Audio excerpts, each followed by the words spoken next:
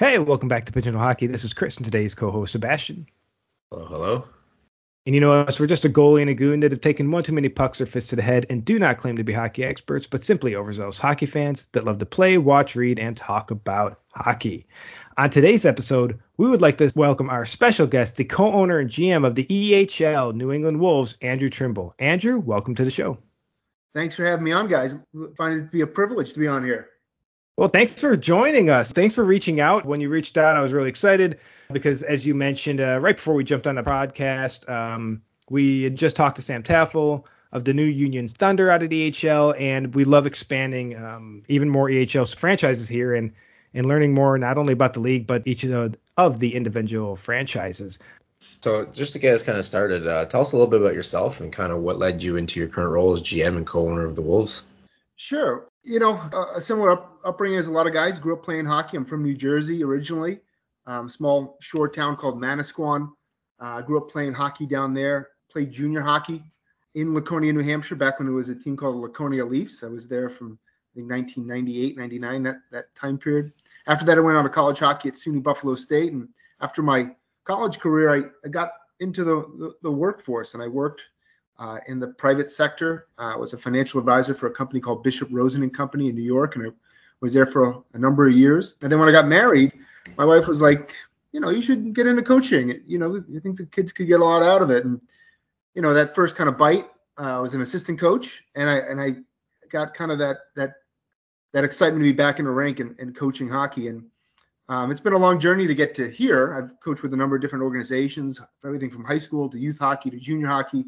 But being with the Wolves here for the last 7 years has been a real privilege, and to grow this program and to be in my current position, kind of overseeing and a lot from a managerial perspective. And it's just been a lot of fun, and it's been a great opportunity to be in a small town, coaching hockey and growing a great program.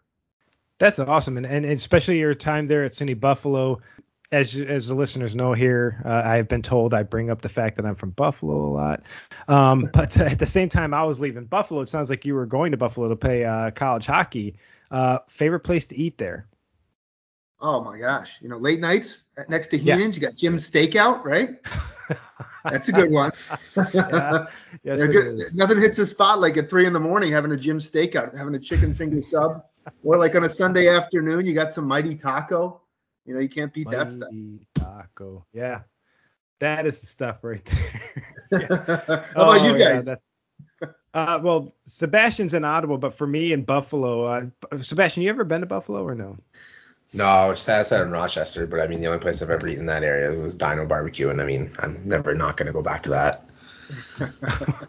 Good choice. Yeah. For me, like going there, Whirly Restaurant, was one of my places. That's I can't even remember the names of the streets anymore. My brain say it was Harlem, but I could be wrong there.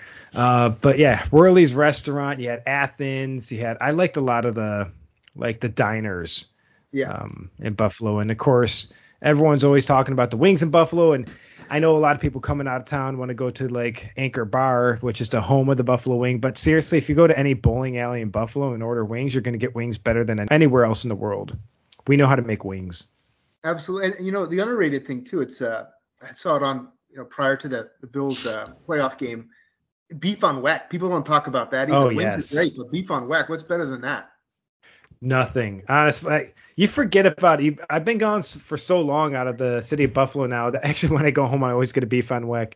You get with some Loganberry. And yeah, that's a big win. But I could talk about food forever, so I'll skip my food questions later.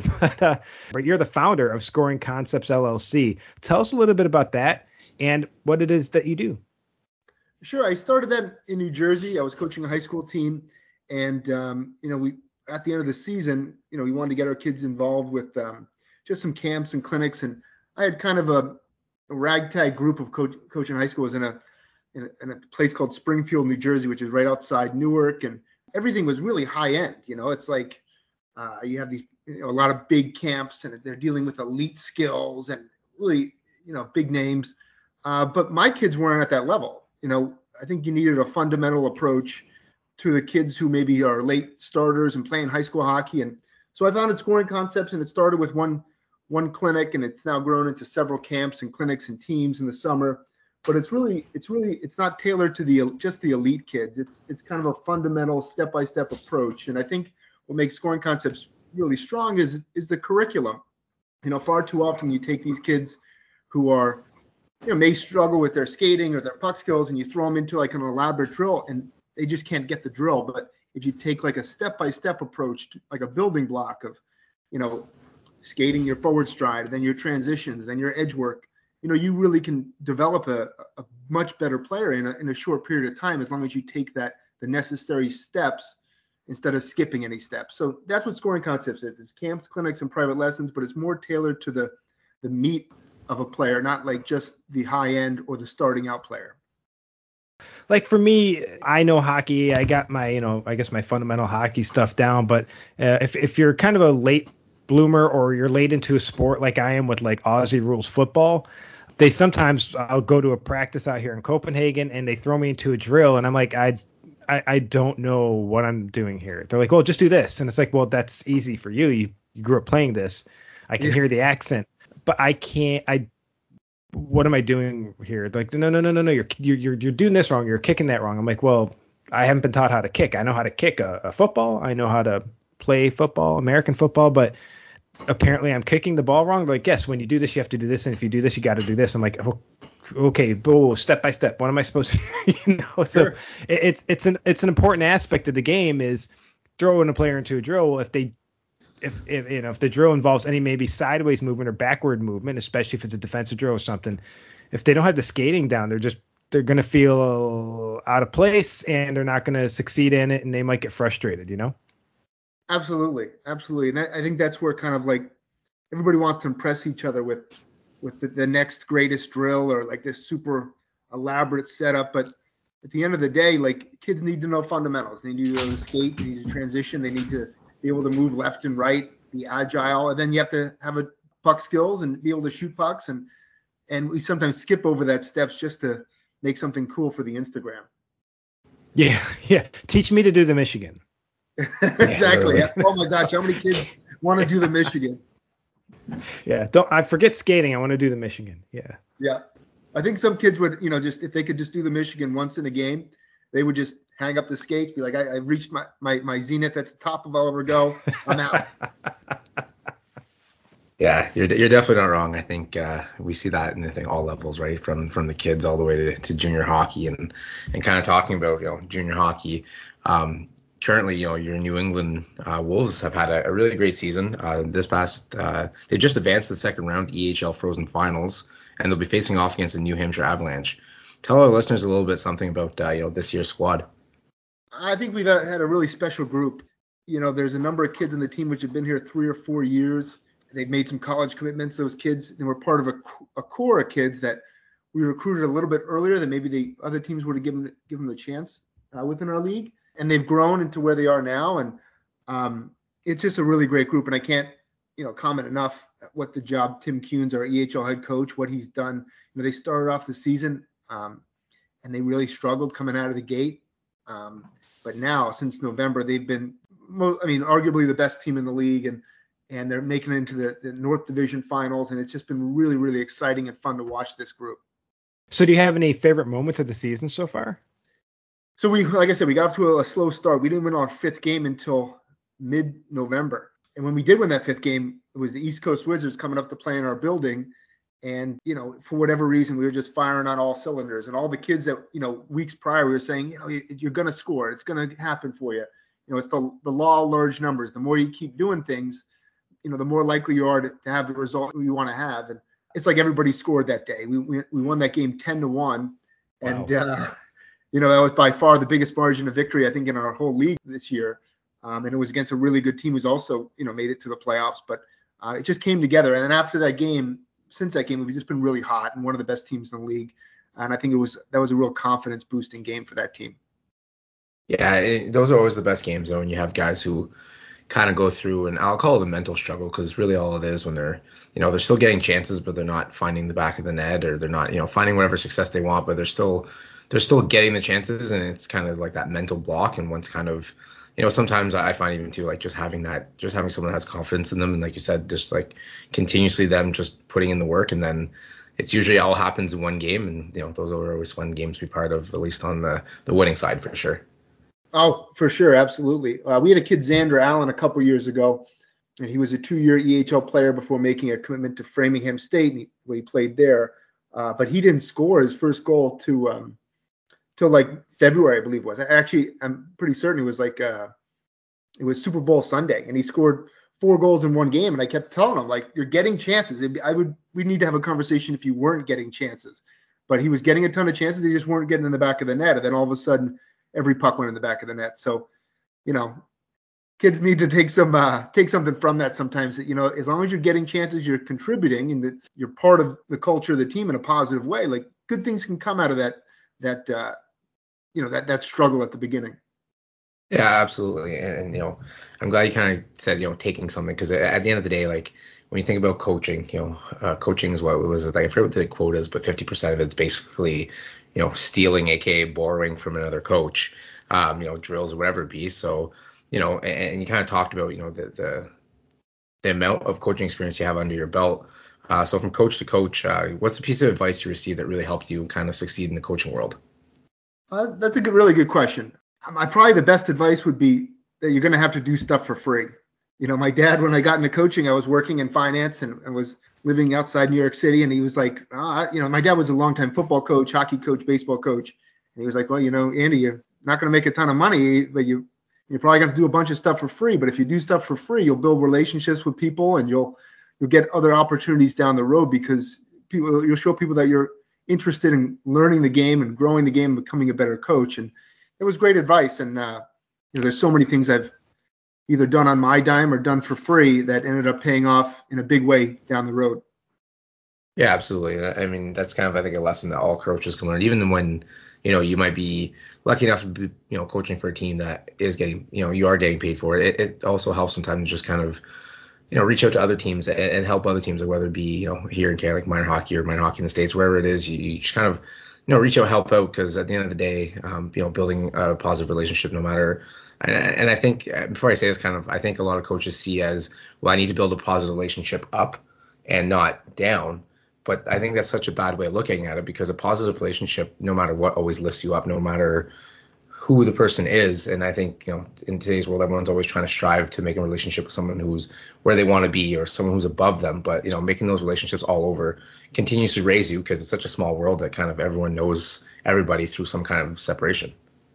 Oh, for sure. And I think that's a thing too. Like, kids can't be just pursuing the level that they strive to coach with. Like, so like if you're just coming out of college and you want to coach the junior guys or a college level, and you get offered a job coaching a Bantam team or a squirt team, like, there's so many lessons to be learned in those athletes and those relationships, and in those parent situations too. Like, you become a more well-rounded coach when you are able to assimilate with any level or age player and parent. It really helps you in the long run, for sure. Yeah, and I think that's a critical lesson, I think, not only just in the hockey world and the sports world, but just generally life. If you really are passionate about something, you might have to do it for free to gain that knowledge and to gain that experience. And, for me, like even something like a podcast, when I decided that I wanted to do one years ago and then finally got around to it in 2020 because COVID left me bored out of my mind.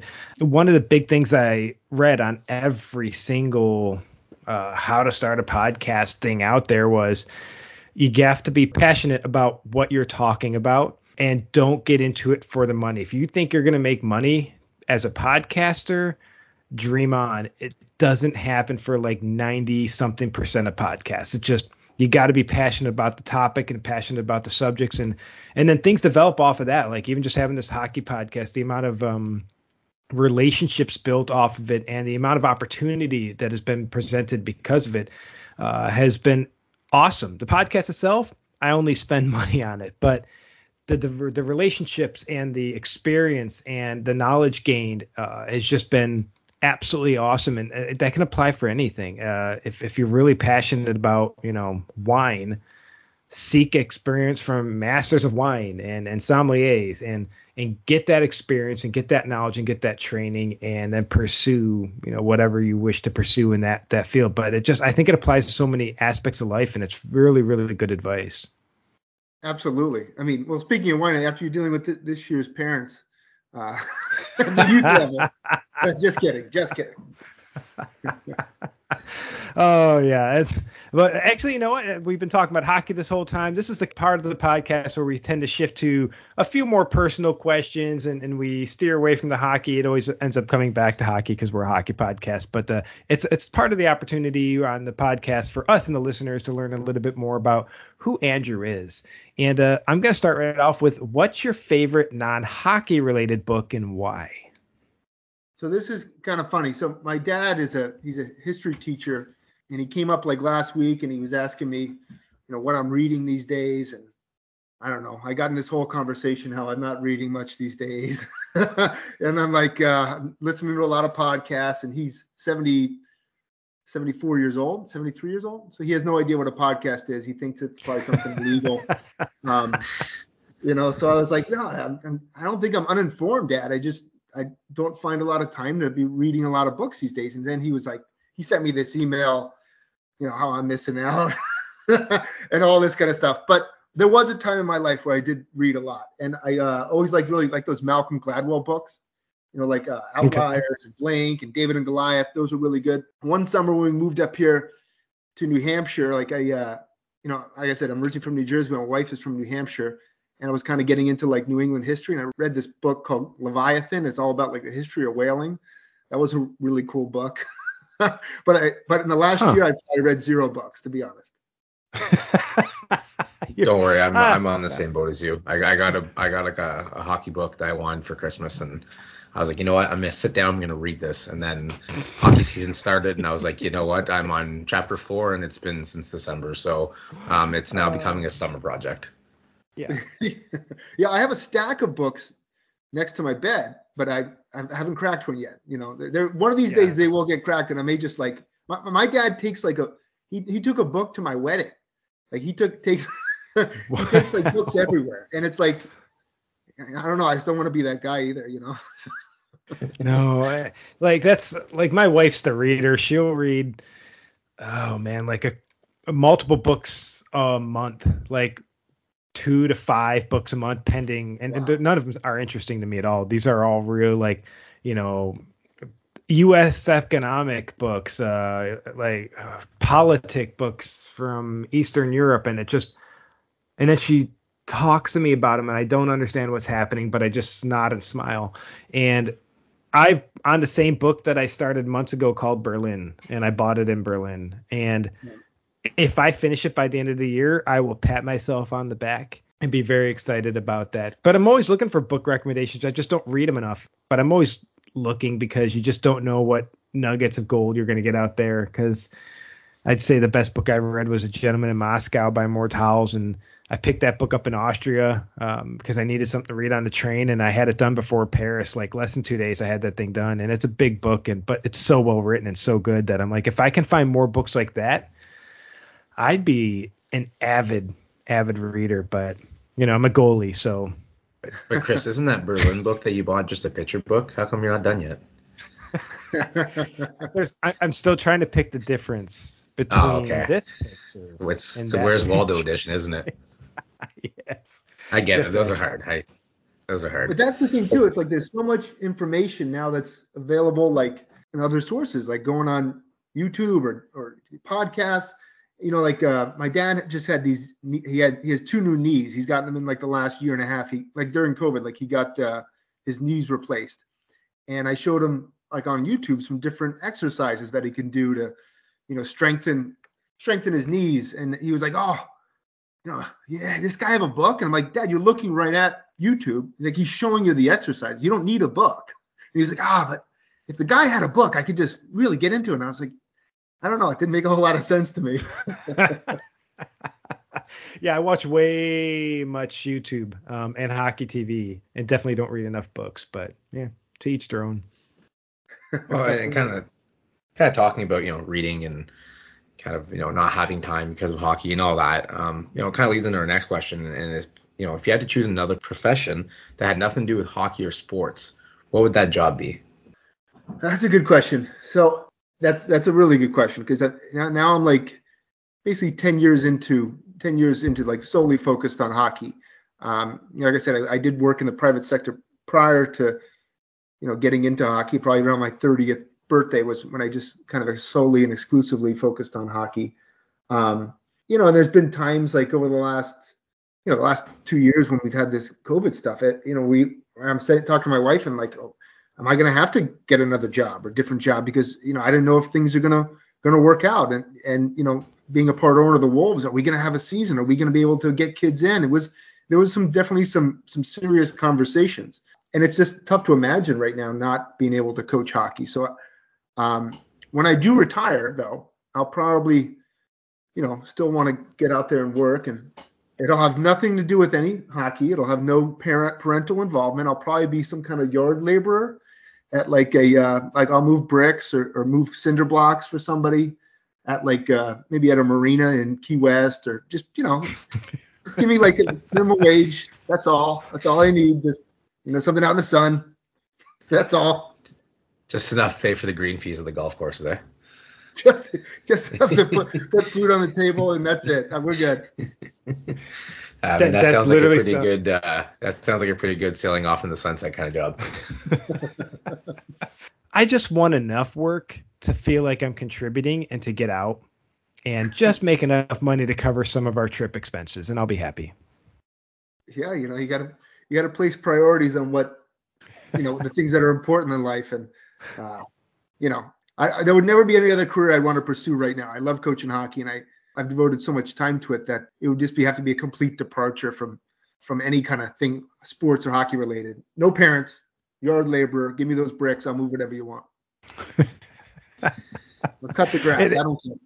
It's the best. I mean, you're doing what you love right now, and anyone listening, I know there's a lot of people to talk when their hockey career is over. They want to just stay around the sport, and that's me and Sebastian in a nutshell. He's coaching now. We're doing the podcast, and that's what you got to love about it. And talking about, like I said, me going on trips and stuff, the most recent thing I Googled was a La Jolla Valley map, because I want to try to figure out between wine tastings where to burn off some of that wine in terms of hiking trails around Madrid, because I'm not really familiar with the area.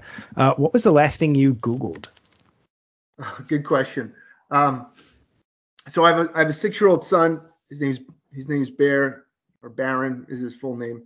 And I realized the other day that this kid, because of all the stuff with COVID, he hadn't been to a movie theater like 2 years. He hasn't been to a movie theater. So Wow. I Googled, Smitty's in Tilton, New Hampshire. It's one of those movie theaters you can sit down, you can have lunch, but there wasn't anything he could really watch or that I could sit through. There was like Sing 2, but I just couldn't get into that. And then he couldn't. I don't think he could handle Batman, which I wanted to see Batman, but I think it was a little bit too much for him. So he's gonna have to put off seeing a movie in a movie theater. But that was the last thing I checked out. Movie times. That's good. Our official questioning here is done, so this is going to be one of the first times we can actually just break into a couple minutes of hockey talk before I release Sebastian to go back to his work day. It's a big time of year right now in terms of us that are NHL hockey fans. And the most recent podcast that listeners are actually listening to today, because it just dropped, we're talking about the Women's Frozen Four that's upcoming this weekend. But also, the NHL trade deadline is coming up this weekend. You guys seeing any of the rumors floating around? I don't even to see some of the rumors. I just know that from being here in Ontario and listening to all the whiners. I mean, the Leaf fans. I mean, the whiners. Sorry, I get them confused because they seem to be the same people these days. Is goaltending. So if I'm the Leafs and if I'm Dubas, you got to find a goaltender that can push you through that first round, or else I think your job's basically gone, unfortunately. It sounds like your dog's trying to impersonate Leafs fans in the background right there. Yeah, she's a perfect Leaf fan for that. Are the Leafs going to get PK Subban? Oh, I don't know. That's a big one. I mean,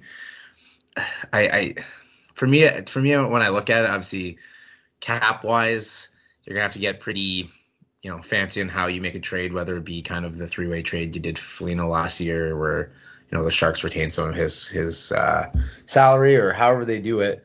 But I don't know. To me, I think the biggest thing right now is Campbell was having such a great season, and now he's hurt. He's also never really proven to be the guy. Like, to me, it's, if I'm the Leafs, I'm doing everything I can to get a guy like maybe Fleury. That's kind of probably my top option. Yes, and just absolutely. anything I can do to make that guy happy and fit into our roster, even just for this playoff run. I think, to me, that's personally what I would do. But getting Subban would also help on their D end. But I think right now the goaltending is kind of has been their biggest hole for the last, put a number here kind of years. That's always kind of been their issue. Yeah, absolutely. Yeah, I think for the Leafs, that would be the perfect fit. I think any team trying to make an actual serious playoff run that's hurting in net needs to be looking at a guy like Fleury, because he's got multiple Stanley Cups. He's proven he can take a team all the way there. I think Vegas made a mistake letting him go. I know they've got Leonard and all, but now they're looking for, other situational goalie issue stuff. But I think Fleury is the way to go for the Leafs, and again for any team that needs goaltending. He's going to get you past the first round. He's been there, he's done that. That's second nature to him, and you don't have to worry about keeping him happy too long, because if he does play beyond the season, you won't have to keep him around that long, or you just make him a free agent at the end of the year. I think it's high reward, low risk with Marc-Andre Fleury for real, whereas PK Subban, I think it's, again, his contract's done at the end of the year, if I'm not incorrect. And again, it depends on because I couldn't take on his full salary. If I was the Leafs, the Devils would have to retain some of it, but I don't think the Devils are willing to do that, are they? They can retain up to 50%, I heard, and they have the cap room, so they could do that. I think it would have to be a good offer, though, coming back their way in terms of draft picks or something like that. Yeah, something would have to be there. I don't know. For me, the Giroux one is kind of. Oh yeah. It's interesting. I'm also interested in, because local Ottawa area guy has already kind of said potentially would consider signing in Ottawa with the situation they have going on right now. Which would be huge. But does he go as a rental somewhere and then fall in love with where he is and resign? And there's so many. I mean, him going to the Avs, especially now with Landeskog out, just makes so much more sense for the Avs. I mean, they're gonna have to pay. Obviously, there's going to be a premium on a guy like Giroux. And I've heard the name Bowen Byram get moved around, and I think that's just because of the injury problems. I think he's going to be a stud, but he got a concussion this year and then went through kind of some mental health issues and personal issues that kind of took him away from the game. And that's not a knock against the guy. I just think that, unfortunately, it just kind of made them realize that with him out of the lineup, they can still win. And it sucks for him, but I think, maybe that's part of a package that goes back for Giroux. But again, if you're putting a guy like him on a trade block, like, you're almost going to want to make sure to sign and trade, or trade and sign. Basically, you want to have something in place to at least keep him locked up for the next year. I mean, I always love, the guys that make that big trade and bring a player in. And I mean, not very often does it become a successful play, Stanley Cup, championship team when you're just bringing a guy in for 4 months and you go for a run. I just don't think you have that time to really bond and make that connection. But that being said, you never know. Giroux's a top end guy, and he would be going to a top end team. But I've also heard, Giroux to Florida. There's a bunch of different teams really going on it. And then you look back and there's even who's gonna make the trade for Chychrun. I mean, kid's been great for a long time. Florida had the rumors where they were really putting in a heavy package to bring him in. I think that helps them a lot. To me, those, I think, are the two main names for me, at least, I look at in the trade rumors right now, is kind of Chychrun, because you're getting a young guy who's going to play for a while, and then Giroux, because it's kind of a top six forward that doesn't very often get put up on the market, especially for a playoff run. So, both those are very interesting names and interesting scenarios. Yeah, I agree with you there, because Chychrun's from Florida, is he not? Yeah, he's from the Florida area and trains in the Ottawa area as well. So, but I'm pretty sure he's home, quote unquote home, calls Florida home. So it'd be interesting. And I mean, Florida has basically said they're willing to move some pretty heavy pieces to get it done with draft picks and all that. So, and also another team to kind of look at, and I'll talk about it just because they're my local team here in Ottawa, is the Senators. Senators have actually quite a bit of cap room. And they're able to take on a heavy salary, for the rest of the year. So, the Sens have already kind of said, next year our goal is to make the playoffs, and next year we want a top 6 guy to come in. Hopefully they can make a run and try to sign Giroux or someone like that. But this year they're able to even get more draft picks in, take on a heavy contract to kind of help a playoff team. Shed some cap space and make another trade to bring somebody in. And then for me, just kind of talking about trades, looking forward to the offseason.